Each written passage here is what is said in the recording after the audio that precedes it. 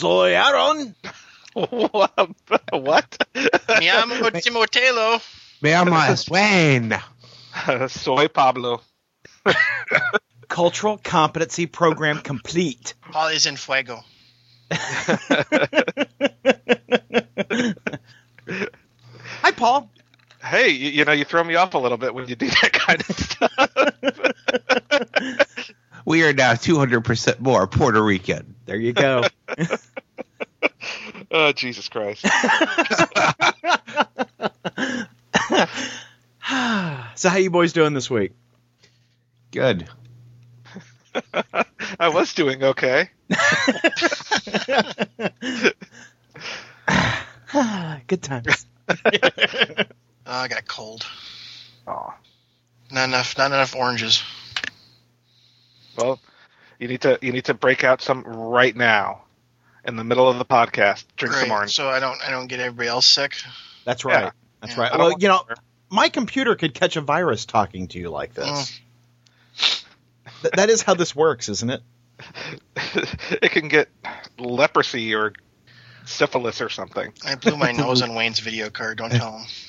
Yeah, please, Aaron. Your computer right now is talking to Paul's computer, and that has so much strange porn on it that you never know what kind of viruses he got downloading that stuff. So all of our computers are at risk, and it's not from Tim. Well, I do have a gigantic condom, on my network cable, so it runs right through that. So I'm practicing safe computing. What does happen when Mama Baby foreplay matches up with furry porn? You better hope your computer's not under 18. That's all I'm saying.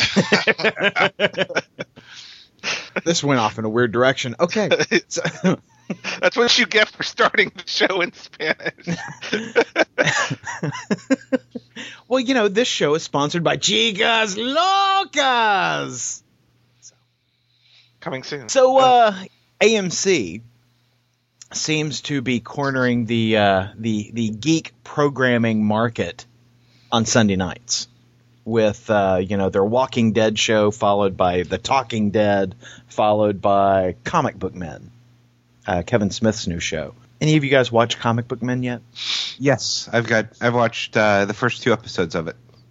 Paul, I watched the first one, and there's a reason I didn't watch the second one. What were your thoughts, Paul? Here's the thing. I actually didn't hate the first episode. For the first half hour of the first episode, I really kind of hated it. But the last half hour, it kind of, got a little funny, and I was okay with it. But at the end of it, I realized, it feeds every negative stereotype about comic shops and comic fans that it just kind of bugged me. I'm like, I don't want to support that show. Yeah. So now it's a moral imperative to not support the show because they feed negative comic stereotypes. My thoughts are that it shouldn't be an hour-long show. This should be a half-hour show, and they should cut out the all of the people bringing stuff in and them trying to bargain it down, because all of that is boring as hell. I mean, it's like Comic Roadshow. I don't like reality TV. And one of the things I dislike about reality TV is that there's very little that's real in reality TV. Everything's staged. Like, for instance, in the second episode of Comic Book Men, you have this artificial drama where, okay, you 3 guys go out to the flea market, and whoever sells the most, gets 2 weekends off back to back, right? This is artificial. This is I really hate that kind of thing. Eric, were you as jealous as I was of the people at that flea market when they gave the whole table? Yeah, buying the whole table for $10. It's like, hell yeah, I'd buy that whole table for $10. But it was ridiculous. I mean, you've got Brian Johnson is destroying things that are on the other guy's table, and you're not supposed to see it coming, because there are cameras there. It irritates me. One of the things that really grates on me about the show is the guys coming in to sell stuff, and they all do it right there at the front counter. And you notice, we're supposed to be pretending that, this is all happening during the regular life cycle of the shop. But funny how there are no other customers in the store. It's the guy coming in to sell something, and you've got 4 guys standing behind the counter, reviewing the article and let's call an expert in to come and take a look at this. It's just there's very little reality in this quote reality TV show. Have you also noticed, Aaron, that every shot has a Kevin Smith product in the background? Or Walking Dead. Yes, or Walking Dead. Yeah. Well, and you know what's funny? They've already, I read an interview with Kevin Smith about the show. 2 of the employees that they have in the show aren't actual employees. Yeah, Brian Johnson is not an employee of the store. He just apparently hangs out when there's cameras there. Right. Yeah, like they brought in 2 guys just to, spice things up. Yeah. And in fact, I think, and forgive me for classifying him this way because I forget his name, but the Asian guy is not an actual employee of the store. Right. I think he's like an employee of View Askew.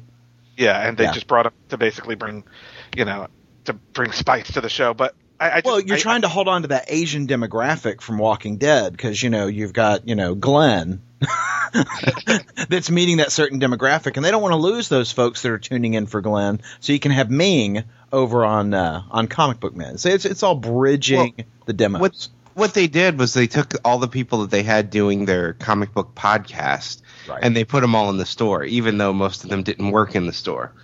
Well, and so let's talk about what we don't like about the show. We don't like the fake, pricing the memorabilia collectibles back issues. Yes, I hate that. In fact, it drove me crazy, guys. Guy comes in with a bunch of Crisis on the Infinite Earths, brings in, a full complete set and then a couple of duplicates. And, Walt, who is the store manager, says, "Oh, yeah, look at this, Crisis on the Infinite Earths." Turns around to a guy who works in a comic shop. Are you familiar with this? No, I am not. And at this point, I'm ready to turn it off. Yeah, I'm like, okay, this.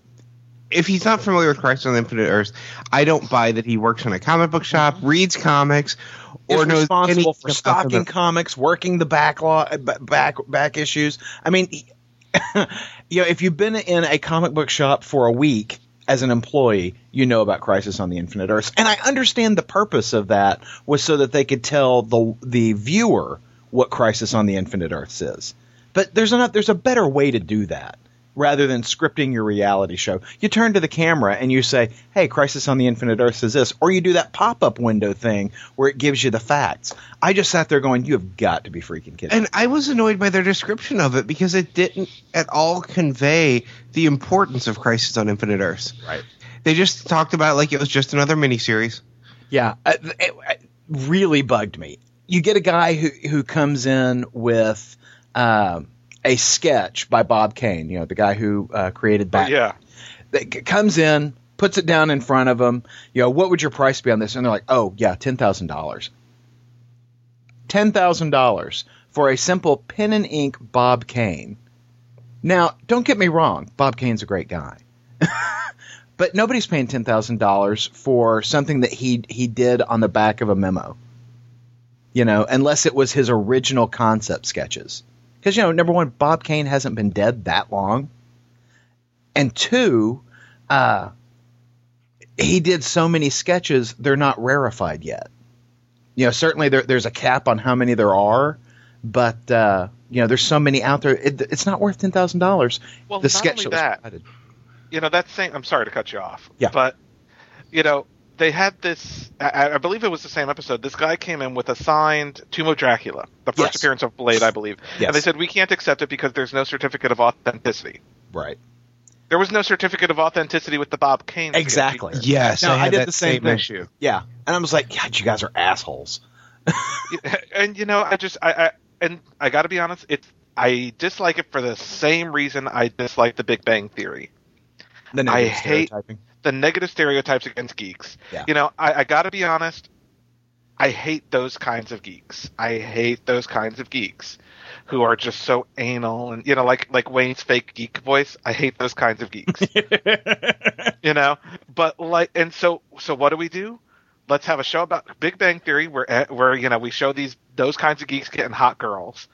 And then let's have this comic book men, and it's like we're just feeding these negative stereotypes, It's like, why can't we show mature, responsible, cool geek. I mean, I know they're out there. There's at least one of them on this podcast, me.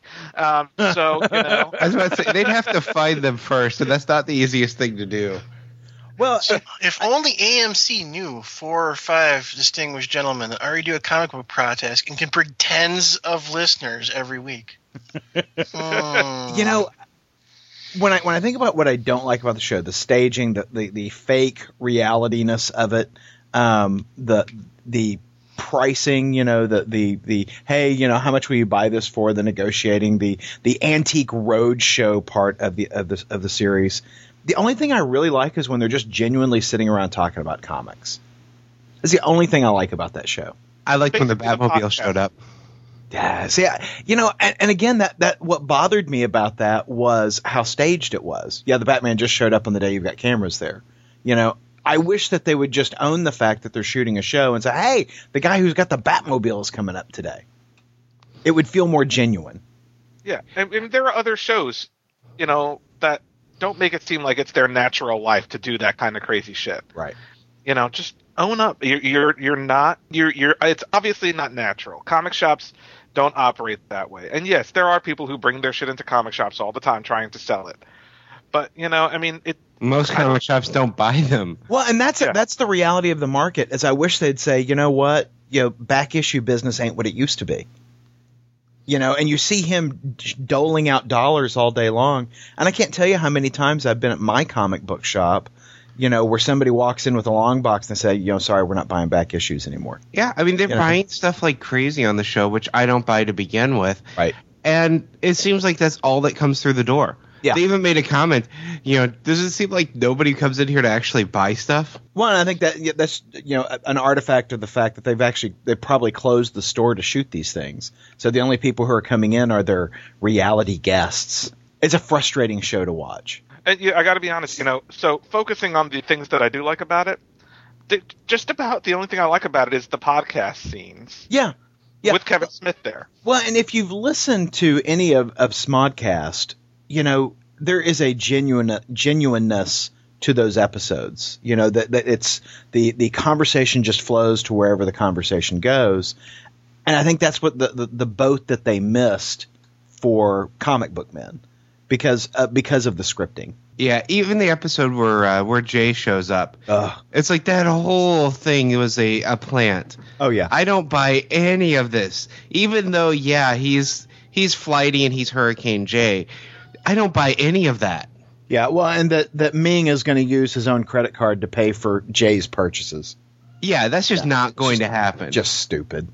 Yeah, it infuriates me. Now, I'm going to keep watching because I think it's good fuel for our show.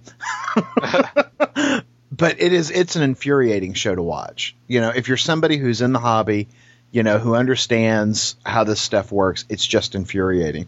I'm sure that non-comic book people are watching the show and going, yeah, I bet that's just exactly how it is. Yeah, and it's sad because I'm a comic fan and I'm a Kevin Smith fan. Yeah. You would think that it's something that's combining the two would be, you know, gold, but no, it's really not. It's a shame, you know, because it right after The Walking Dead, and The Walking Dead is kind of has always been a gateway drug for new comic readers. Right. And so, you know, by taking advantage of The Walking Dead lead-in, they could have done something really special with Comic Book Men, and they just didn't. And, you know, it's not just us who are saying this. You know, if you read Twitter, almost everyone pretty much hates the show. Yeah. You know, and that's a shame, you know, because it had so much potential. Well, and I think that the venom against the show is largely because everyone is hoping that it would be so good. You know, that this could be good for comics. And I think there's a lot of people who are still out there going, it could still be good for comics. Let's give it a little time to find its feet. You know, because you know, the comics industry is looking for anything that will broaden the audience. I don't think it's going to be this. Yeah, I don't think so either. But so, Paul, I heard a rumor, and I need you to disabuse me of this notion. But I heard on the street, you know, people were talking that you're not watching Walking Dead anymore. I am not watching Walking Dead anymore. What the hell? Is it because you hate good things? Yes, actually. Okay. No, the first half of the season, I guess they broke the season into two pieces. Uh-huh. So I guess And season 2.1. Are we about to spoil the ending of the first half? Spoilers on. I'm not going to spoil the ending, but I'm sure we will at some point in this conversation. Because that ending was the highlight of the show to this point for me. Well, yeah, of course, because not a goddamn thing happened for 6 episodes. Like season 2, I watched 6 episodes of the same fucking thing over and over and over and over and over. So this girl went missing. Okay, this girl's missing. We have to find her. But wait, we need to practice our gun shooting first. Oh, we need to practice this. Oh, we need to clear out the well. Oh, it's like, it's obviously not that much of a priority. And, so just basically got 6 episodes of the same damn thing until the mid-season finale. And got to be honest, I lost interest. I got tired of the show spinning its wheels in place and I dropped it. And you are really missing out, Paul. This second half of the season is so much better than the first half was. See, I've heard mixed reviews, and so I'll wait till DVD. I did not watch the first half of the season until after it was done because I just didn't have time to watch it, and I had heard negative reviews. Yeah, I really kind of what you're talking about, Paul. The decompressed nature of the storytelling. And when I watched all 6 episodes back to back. I thought it was wonderful, but I could see being very frustrated if you're watching it week to week. Yeah, and there were plot points that were happening through there. I mean, we got to see the Glenn and I can never remember her name. Glenn's girlfriend. Yeah, we got to see their relationship develop. There were subplots where he took her to Pound Town. Exactly. Yeah. There were these subplots that were going, and the story was moving along, and it just. The pacing did seem very off and very slow for those of us that were watching it each week as the episodes came out. Yeah. But this second half of the season is the opposite. It's so much is happening so quickly and just kind of hitting you in the face. Yeah. Well, I thought the first half watches really well when you're watching it, in one complete set. I thought it was great. Was excited when the ending, and we'll try not to spoil it.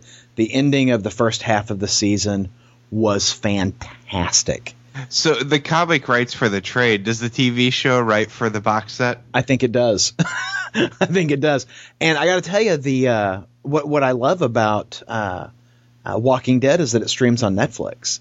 I was able to catch up on all. I didn't have to watch it on my TiVo because AMC was doing some of that goofy stuff where they'd start a minute late or go a minute long. So I just wound up watching it on Netflix. And it was terrific. I just absolutely loved it. And I've watched the first 2 episodes of this season. And, I mean, it starts off 5 seconds after the end of the first half of the season. Yeah, I was surprised by that it starts right there at that cliffhanger. Yeah, I mean, it just. I didn't even think that was a cliffhanger, but because of where they started it, they made it one. Yeah. And I tell you what, I did spend some time in the first episode, because there's people in the background. You're like, hey, are those new people?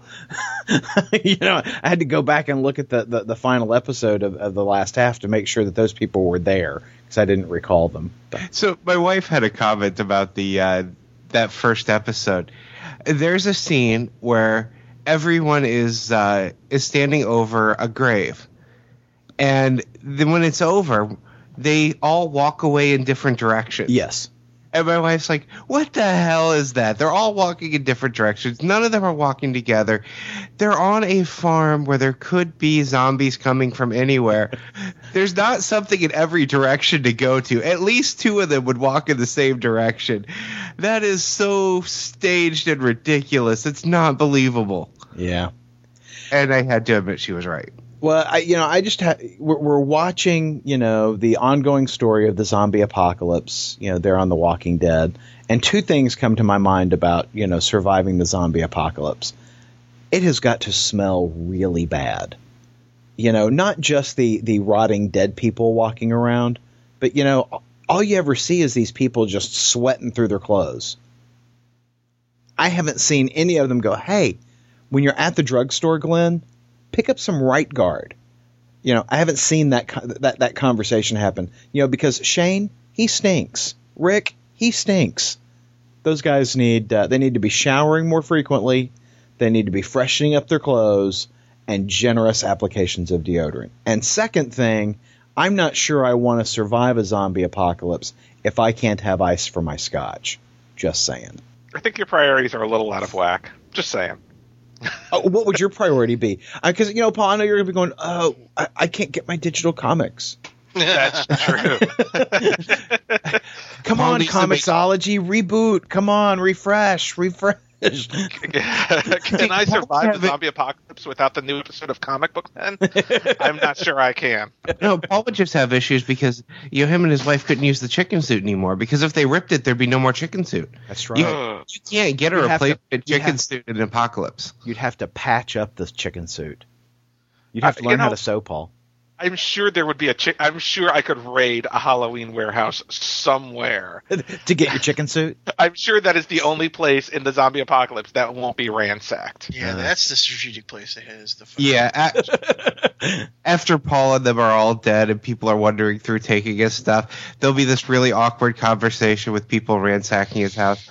Why is this chicken suit crotchless? Awkward. I'll tell you right now, guys. I would be the one that you can hand the grenades to and let them all fry. I'm good with that. All I'd want is you guys be like, Tim, we miss him. He was too angry to live. He was too angry for this new world of ours. Right. Yeah. Full of rage. I would pull a Shane and probably shoot one of you in the kneecaps. Just letting you know. See, now, that episode where Wayne, Shane. Wayne. When Shane. Freudian slip. When Shane kneecaps Otis, so that, he's the slow guy and the zombies get him instead of Shane, that is totally my move. It is not important that you be the fastest guy in the party. It's only important that you not be the slowest guy in the party. Exactly. And if you got to hobble your buddy, you hobble your buddy. So don't let Aaron hold the gun either. When you're putting on your shoes as the zombies are coming, I'm just going to slip a rock in there. So you know what else is a horror story? What's that, Tim? Brian Michael Bendis on X-Men. What are you talking about? He doesn't write the X-Men. He writes the Avengers. Silly Tim. Well, there's a rumor that he's taking over X-Men after AVX. Yeah, the current rumor is that, we all know Brian Michael Bendis is leaving Avengers after the Ultron War and after the Avengers vs. X-Men crossover.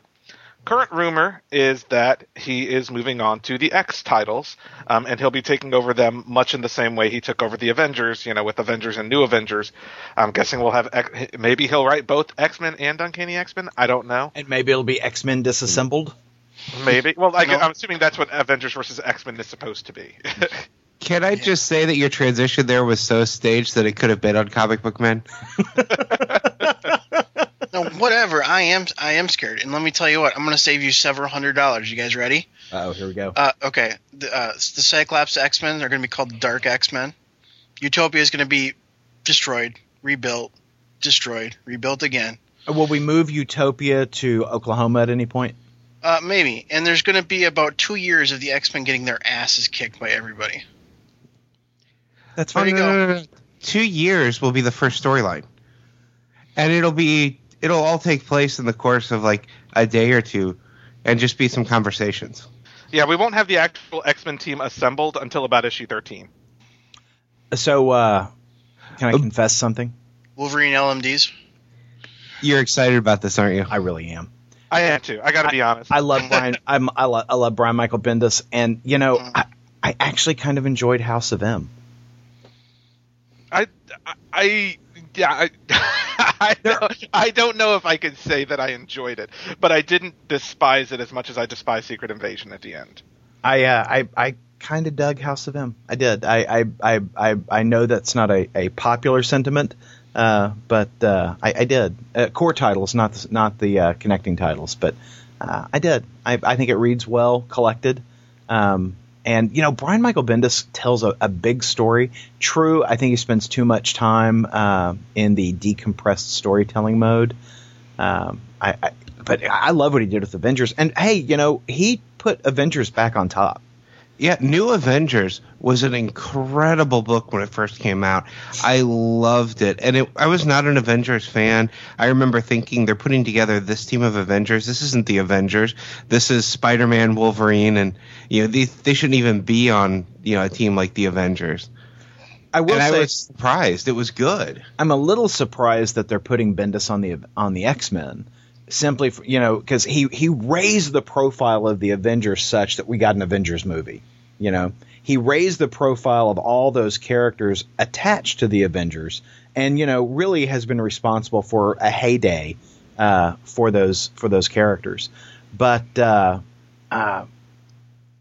Marvel doesn't own the movie production rights for X-Men. That's 20th Century Fox or Fox. I'm a little surprised that they're putting their big talent over on the X-Men when all they can really do is hope to sell toys and comic books, and they don't have that big opportunity to make bank on a big movie production there. Probably part of it is he wants a new challenge. Yeah. Because he's been doing Avengers for 10 years? Mm-hmm. And, I kid somewhat about it. I'm not as, looking forward to it as you guys, but I don't think it'll be necessarily bad. It's just I don't like some of the storytelling beats that he's done lately. Yeah. I think it'll probably be a really good story that'll spread across far too many books, and at some point the Vault will have Prison Break. All I gotta say is you stay away from Wolverine and the X-Men, bub. Well, and Astonishing X-Men, because I'm really enjoying Astonishing X-Men. So you can have X-Men Legacy and whatever the X-Force. Well, and the story that Bleeding Cool reported is that they're suspecting that there'll be an X-Men reboot. That sounds about right. And I wonder if they mean reboot like in the style of Disassembled, that he'll just kind of take everything, hit it with a hammer, and then rebuild. And the sad thing is, X-Men just rebooted basically. Yeah. I mean, with the whole schism and the launch of Wolverine and the X-Men and renumbering Uncanny. Well, and X-Men seems like a title or a franchise, I should say, that's constantly rebooting. They are constantly kind of resetting the game. I think because of the angst in that team, that's not necessarily a bad thing. No, I agree. It's a very fluid team, and the story changes all the time. But I'm just curious what character will be his his out of nowhere go-to characters. Like when you look at what he did with Avengers and some of the other books, you get characters like Luke Cage was his came out of nowhere. Yeah, came out of nowhere, became his. This is the new number one character.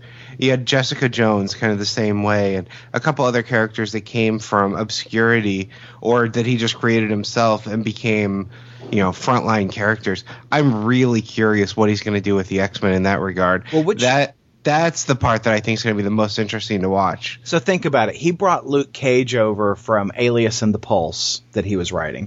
He brought Jessica and Luke Cage over. So what mutants is he writing right now that he appears to have some fondness for? He's got Wolverine in his book. If he's looking for a new challenge, maybe we'll actually see Wolverine take a back seat. Mm-hmm. Is Squirrel Girl a mutant? I'm just dirty.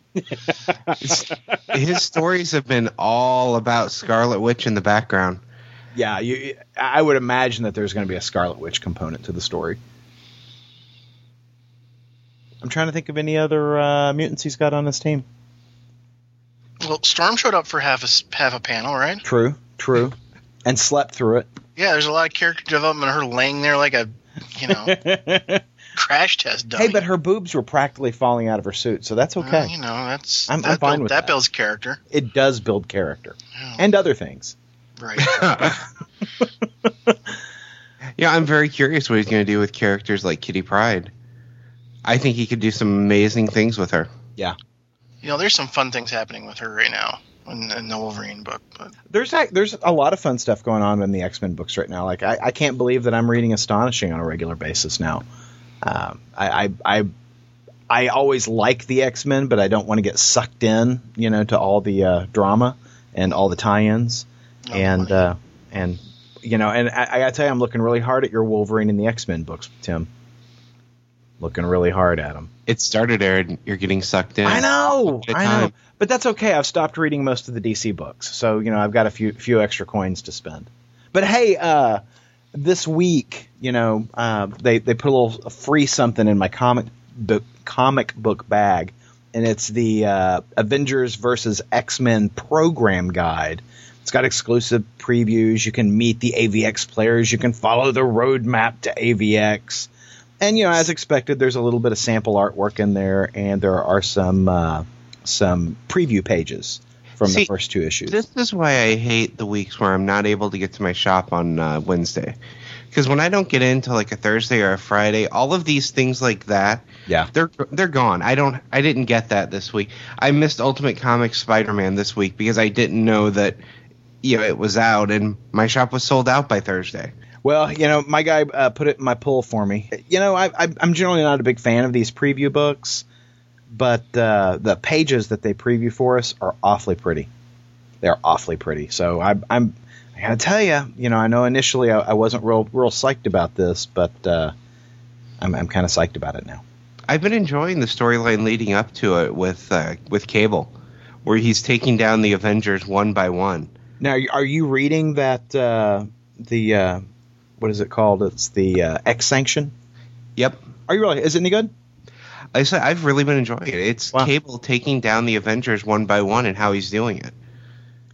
You see, he was able to take out Captain America. He was able to take on Iron Man, and it's just interesting the ways he's finding to take on each of these characters. Huh. And they're not one-sided fights either.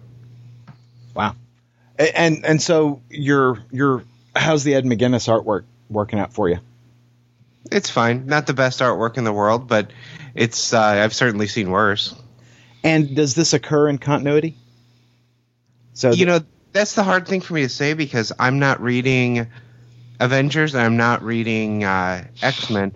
It is purely a tie-in to this crossover. The Avengers are responsible for Hope not being there to save the world at some point coming up in the future. Mm. So he's come back to take out the Avengers to make sure that they don't take Hope. Right. Huh. I have avoided reading it because of the Ed McGuinness artwork, and we've had that conversation before. But I also couldn't get a sense of where it falls in the timeline. Because there's no reference to this in any of the current Avengers books or in any of the X-Men books that I'm reading. Now, I think this is a direct tie-in just to the crossover. Yeah. They won't mention it at all until the crossover starts. Yeah. And I do think it'll be mentioned in the crossover. So, along the lines of Avengers Academy this week, issue 26. Timmy, did you read this one? No. Why, Tim? You've always been such a fan of the Academy. Just didn't get the comic shop. Okay, all right then. So you're not making some kind of political statement here? No. Okay. You plan on buying it. You plan on reading it. You just haven't bought it yet. Right. I mean, you guys will spoil it for me, which is fine, but, So, Wayne? Oh, this book was so good. Yeah, it was. This is one of those. We had the cliffhanger at the end of last issue with Jocasta showing up and saying that she was going to shut down Avengers Academy.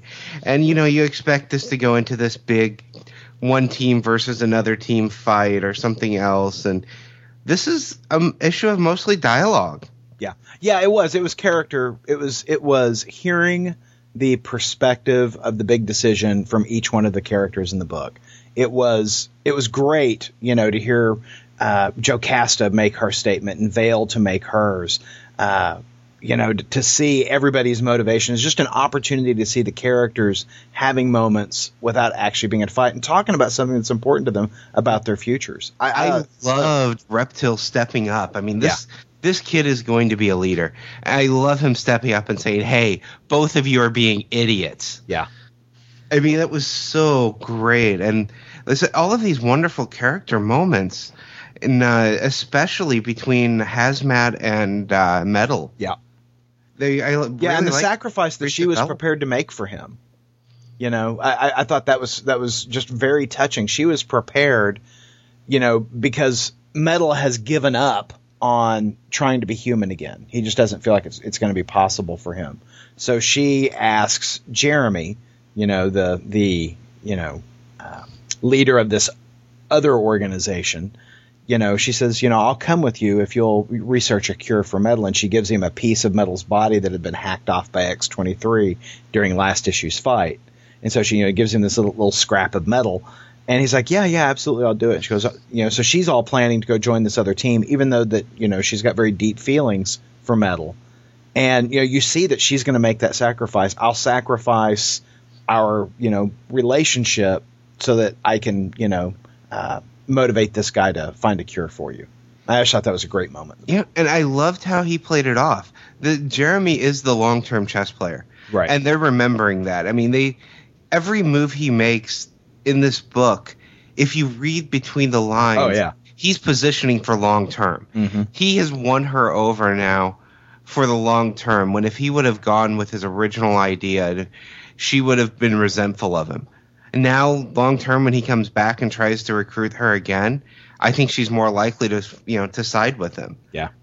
And that panel where she's running up to hug Hazmat after the conversation, that was another strong panel with no words between them, but it's so strong character moments. The artwork was so good in the book. And I like that they haven't ended this whole future storyline. Mm-hmm. Where they're going with that is very intriguing too. Yeah, and I won't ruin this for Tim, but the very last page of the book is pretty damn awesome. Yes, it is. Yeah. So big thumbs up for Avengers Academy, and this may be the first time that we didn't spend a whole bunch of time shining Tom Grummett, but his pencils on this book are still outstanding. Yeah, and that last page particularly, the art on that page, that sells a whole story in a single panel. Yep. Yeah, no, Tom Grummett is on fire, I say, in this book, much like the original Human Torch is on fire in Secret Avengers number 23. And I'll just briefly state that, I know that Paul had some concerns in the previous issue with Remender taking over the story. And while we both really dug the heroes, we had some concerns with the villains, and we just hadn't connected with them yet. But this issue of Secret Avengers, picks up right where the previous issue left off and really focuses on Ant-Man, who, if you'll recall, is really not a character of high moral standards. And it really showcases his effort to try and be a better guy, even though deep down he doesn't feel like he's a better guy, but he feels like he should be a better guy. And it's a really interesting internal monologue that you get throughout the story. I dug it, and I got to tell you, the Gabriel Hardman artwork in this book is outstanding. Thoroughly enjoyed it. All kinds of people getting their ass beat, bad guys, taking advantage of innocent people, and Ant-Man taking a profound beating, and things don't look good for our friend the Ant-Man. I'm not so sure he's going to be okay because he gets curb stomped at the end of the book. So, and with Ant-Man, it's probably an actual curb. Exactly. So tell me about No Place Like Home. I've been watching the show called Supernatural. Right. I've been catching. I didn't watch it when it premiered, but I just watched the first 2 seasons. And and then I read this book. This is an Image book, No Place Like Home. Angelo Tirodo, whatever. I don't do names well, but this had a very much a supernatural feel. Right. And I know I caught a little bit of flack about saying that usually when it's not a superhero book, it needs to be a little higher quality. This one was pretty nice. I enjoyed the just the touch of supernatural that's going on. Mm-hmm. I liked the the girl returning home from California angle, and it was a lot of nice beats. beautiful artwork, good, strong characters. This is obviously a Wizard of Oz tie-in, but you can tell that even just by the name of it. But it's slowly progressing to that part of the story. Yeah. And, hopefully, I'm getting the feeling it's going to be a lot darker than Wizard of Oz, maybe more towards, what the book was versus the movie. But, I thought it was enjoyable. I'm not sure how long they're going to sustain this, because it seems like it's pretty much a one-story kind of thing, which is fine. Right. I actually kind of, think that's a better way to go when it comes to stories like this. You don't want to prolong it with something that seems artificial. But see, it does seem that one story will last a long time, though, because the storytelling beats, it's a slow progression. It's a Bendis type of decompressed storytelling. Oh, yeah, it might be like a 30-issue thing. I would agree. But, yeah, no, it was enjoyable. The artwork, I did like the artwork. I thought it fit the story pretty well. And I enjoyed it. Yeah, I'm very happy that Tim asked for someone to read this with him, because I would not have picked it up. I would not have looked through it or read it at all, and I enjoyed it. I plan on reading the rest of the series. Yeah, no, I would agree. I think this was a very solid book. If you're a fan of Supernatural or books that have slight tie-ins to movies that are smartly done, this would be a book for you. No, check it out. So, Aaron, you were mentioning ass kicking earlier. Yes, I was. And if you want to see Galactus get his ass handed to him, you got to pick up Fantastic Four number 603. The Galactus was the only reason I picked up the issue before, because I had dropped Fantastic Four, I dropped FF, I was completely off of all of these books, and then last month. It was in my pull list still, and I didn't get a chance to slip it back on the shelf without anyone watching me. So I picked it up, and I'm flipping through it, and I saw Galactus is in there. It's like, okay, I love Galactus, so I'm going to buy the book. And then, I read through it, and the ending hyped me up for this issue. I'd been looking forward to it. I was waiting for it, and I was not disappointed. I have never seen Galactus in a knockdown, drag-out fight that with people actually capable of fighting with him. And I've certainly never seen him get his ass kicked because he's being overwhelmed. There was so much around Galactus that I've never seen before that happened in this book. I was pumped. There's that one scene, Galactus just, essentially bitch slaps a Celestial, and then, there are 4 Celestial bad guys that are here that he's having to fight. And, the 3 of them look at the fallen Celestial. And then they essentially do this whole, Voltron thing where, align, merge, combine, and they all 4 of them become one giant super Celestial. So, like, Celestials aren't bad enough, you create this super Celestial. And while the word on the page from Galactus, is him looking up, rather stunned at what's happening, he goes, no. But what you really read into that is him going, fuck. Yeah, because he can take on one of these guys. He's even kind of holding his own against all 4 at one point. Yeah. But one super Celestial, no, he gets his ass handed to him. And they're beautiful pages. It's that whole, wonderful Marvel cosmic fight kind of pages where, you've got the energy and the bright colors and, people are just tiny in the background. I mean, it's fantastic. But, poor Galactus, our boy, he things don't look so good for him. Yeah, I have never seen Galactus laying on the ground, beaten and unconscious. The first thing that came to my head when you mentioned Galactus was Galactus at Overeaters Anonymous. He's just listening to Sally talk about how she couldn't stop herself at the buffet. And Galactus is like, you think that's bad? Pluto's not a planet anymore? Because of me. Yeah. Yeah. Couldn't help it. Was driving by. So, midnight snack. The rest of the book was pretty good, too. I mean, I bought this for the Galactus fight, but I found I was enjoying the Reed moments, the moments with Nathaniel Richards, and the Sue, that is one thing I have to really give to Hickman. He writes a very good Sue Richards. Yeah. She is probably the most interesting this character has been since the time period in Fantastic Four when everyone thought Reed was dead and she was leading the team. Right. And that was, 20 years ago at this point, maybe more? Yeah. No, it's good stuff. I really enjoyed this book. And particularly the bit of dialogue with the kids, and they tune in to the frequency that the kids are broadcasting on. And keep in mind, there's this whole alien invasion thing going on Earth as well. And so up pops one of the kids. Attention, invading alien scum. I am Bentley, scourge of man, destroyer of hope, and I also have a passing interest in dinosaurs. Prepare to surrender now. Yeah, I'm big fan of Fantastic Four. Also a big fan of Future Foundation. I think we get that next week or so.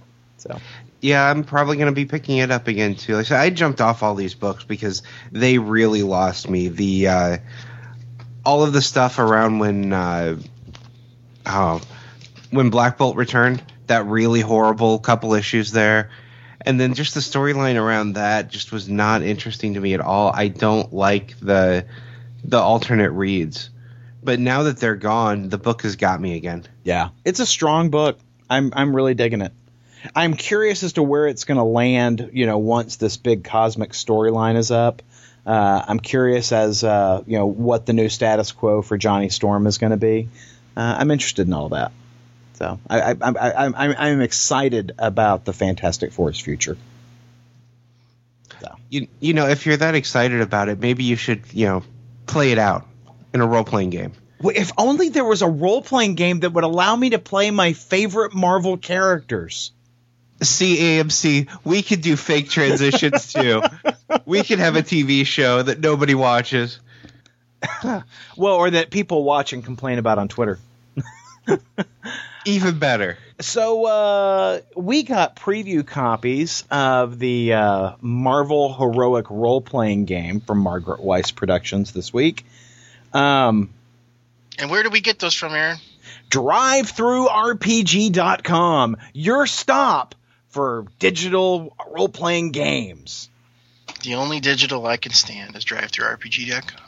Very good. There you go. That was your That's plug. high You praise. can cut that out and paste it, and So we're going to be talking about the Marvel Heroic role-playing game for a couple of weeks. It's a great big chunky 230 plus page rule book. So it's a little much for us to have completed reviewing in just a few days that we've had it. But so we're going to talk a little bit about initial impressions and the dice mechanic today. An initial impression from me, it's an awfully pretty book. Yeah, the production value is very high on this book. Yeah, very good art all the way through. Yeah, well, and I like that they used genuine Marvel art as opposed to hiring somebody to draw in the Marvel style, as you see in so many, kind of licensed books and licensed property. Unfortunately, that does mean Cat Beast. Yeah, but I find the artwork to be very satisfying in the book, and I mean every page has got something on it, because they just opened up the Marvel vault to these guys for them to use the artwork. I think it's fantastic. So very very nicely put together, and I found I am still very early in the book, and I really I've spent most of my time reviewing the dice mechanic. And I find that it's the rules explanations are very clear. Sometimes you read a role-playing game rule book and you're like, what? And it's just not clear, and it doesn't have really, concise examples. And I found that, particularly they'll give you a graphic to explain what your dice are going to look like, and it kind of walks you through every step of the way. I found it to be very clear. Yeah, well, see, the thing is that I think I'm just the kind of person I need to do it. But I agree. I think they do everything they can to explain it to somebody without having the opportunity to actually sit down and show somebody. Oh yeah, and I completely agree with you, Tim. I am very much a tactile learner. I need to throw the dice. I need to be in the situation to understand it. But the rules on the page I feel like are just as clear as they can possibly be. Yeah. Now this does utilize a dice pool mechanic, and so you're going to be throwing a lot of dice in this game. In fact, I was looking at the number of dice you're going to be throwing at any one time, and I was like, "Ooh, time to break out the backgammon cups," because that's an ass load of dice you're going to be throwing, which is fun because I like throwing dice. And I do have to say, for me, that's a big downside as we look through. I tend to not care for dice pool. Right. It's just something I've never liked, the building your pool to roll. Mm-hmm. It's not that I mind rolling a bunch of dice because I love rolling a lot of dice. The hero system, when we played that was great. Having 22 D6s ready to go to roll for your damage, that was fun. Right. But I don't know. I just I don't care for the dice mechanics, and it's not that there's anything wrong with them, because it's like you said, they're very clear in here.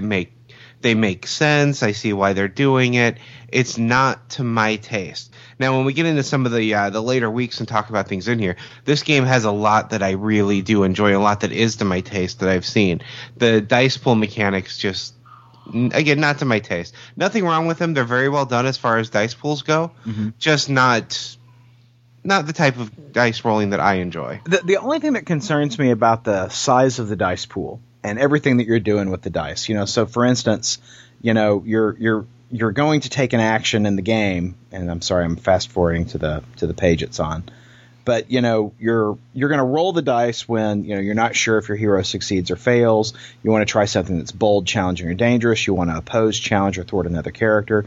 You want to show off your hero's superpowers or cool abilities, and then you're going to roll your dice. And you're going to be looking for you've got to keep track of the dice. So in the example that they cite on the page, you've got like 5 different dice that you're using, and you're going to total up your effort. So effort is one of the things that you're looking for, and then you're going to be looking for effect, and that's another subset of those dice. And then you're going to be looking for, opportunity dice, and, do those dice roll over to the doom pool. And so there's a lot to keep track of on just this one set of dice that you've rolled. And what I'm really curious to see is when we get into, play testing, a combat situation, is to see how fast that resolves. Because I could see that really bogging down fast. You hit on something I do like about this particular dice pool as compared to others I've seen. That doom pool. The idea that when you roll 1, instead of you getting some sort of critical failure or something, those ones go to the GM or the watcher in this game, and that is a pool that he has to use to push the story along.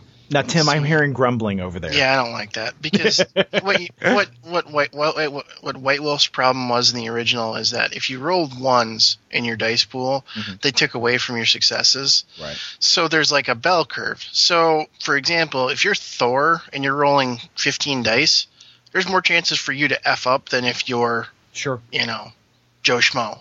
Well, but they're called opportunity dice, and it's not necessarily an opportunity that the game master or watcher, as the game refers to them, actually has to seize. So I think that the game master or watcher has to temper their utilization of those dice in terms of, is it serving the story?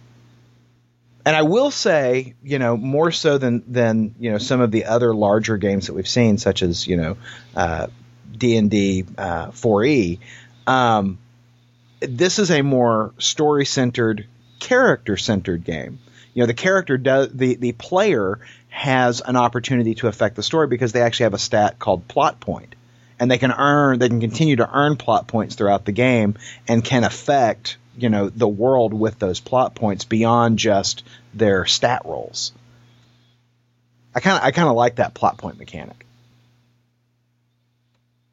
Yeah, I've always liked things like that in a game. Anything that lets the players do something outside of combat with a chip or a point or something. So it lets the players affect the story. I mean, every game that I run, there's something like that. And then, every game that not every game I play in, but a lot of the games I play in, we homebrew that in if it's not already there, because we like having the players have a little bit of plot influence outside of just what their characters have. Yeah, I dig it. I like the Doom dice, the Doom pool. I think that's a nifty mechanic for the game master. I think that's going to be cool in this system. Yeah, I mean, I don't like the whole dice pool thing, but that was one thing about it I do like over other dice pools. I like that Doom pool. Yeah. Well, and the Doom pool, essentially allows the watcher to raise the stakes in the game. That it's essentially his pool of bennies, to use a Savage World term, to juice his side of the game. And what I love about the page where they talk about the Doom pools, what's the picture taking up half the page? It's Dr. Doom standing there with his arms crossed. The Doom pool. That's right. That's right. Is anybody else kind of freaked out that you're called a watcher if you're running this game? Yeah, it seems kind of pervy. It does seem a little pervy, because Aaron likes to watch. Right. So, initial impressions, I'm excited about the game, but I got to ask you a question. I don't know if any of you guys are further into your review than I am. This is the basic version of the game, and it's the only one out right now as far as I know. It's the Marvel Heroic Role Playing Basic Edition. I don't think it allows you to create your own characters here. Have y'all seen any character generation mechanics in the book yet? Well, I know they're that far. I know their big idea behind this whole system is that you're playing the main characters. Right. So I haven't seen it in there. I saw a few references that made me think that you would be able to create your characters in it. I think that's going to be in a new book. I don't think it's in this book. Yeah, in all of the interviews I've heard about it, that's not a major part of the game. Right. They expect you to play the signature characters, which makes this different than any other RPG that I've had experience with. Yeah. So, if you're picking up this book, if you go to drivethrurpg.com and you purchase the Marvel Heroic Role-Playing Basic Game, the characters that you'll be able to play right off the bat are Armor, Beast, Black Panther, Black Widow, Captain America, Colossus, Cyclops, Daredevil, Emma Frost, Human Torch, Invisible Woman, Iron Fist, Iron Man, Luke Cage, Mr. Fantastic, Ms. Marvel, The Sentry, Shadowcat, Spider-Man, Spider-Woman, Storm, Thing, Wolverine. So you start off with, a lot of the A-listers, but far from a complete set of Marvel characters.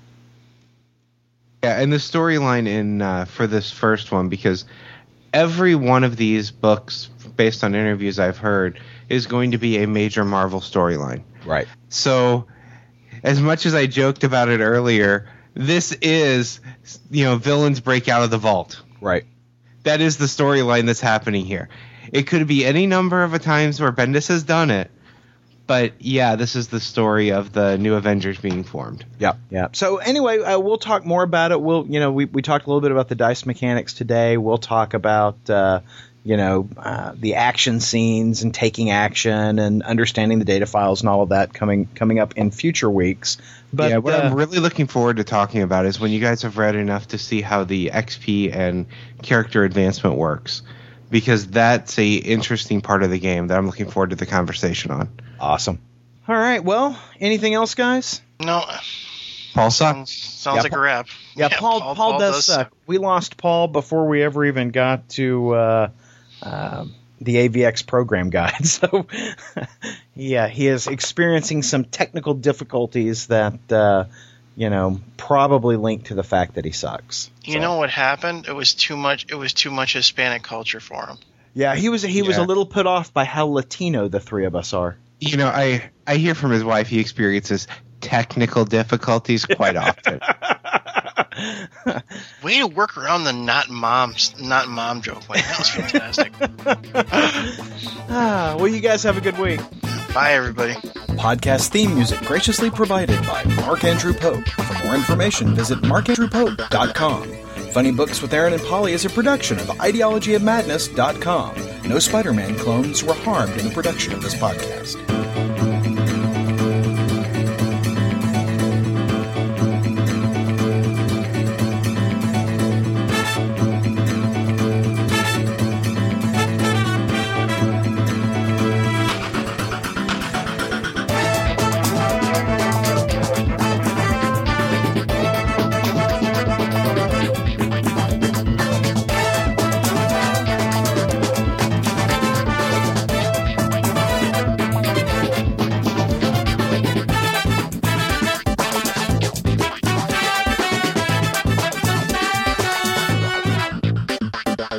you know, this show is sponsored by Chicas Locas.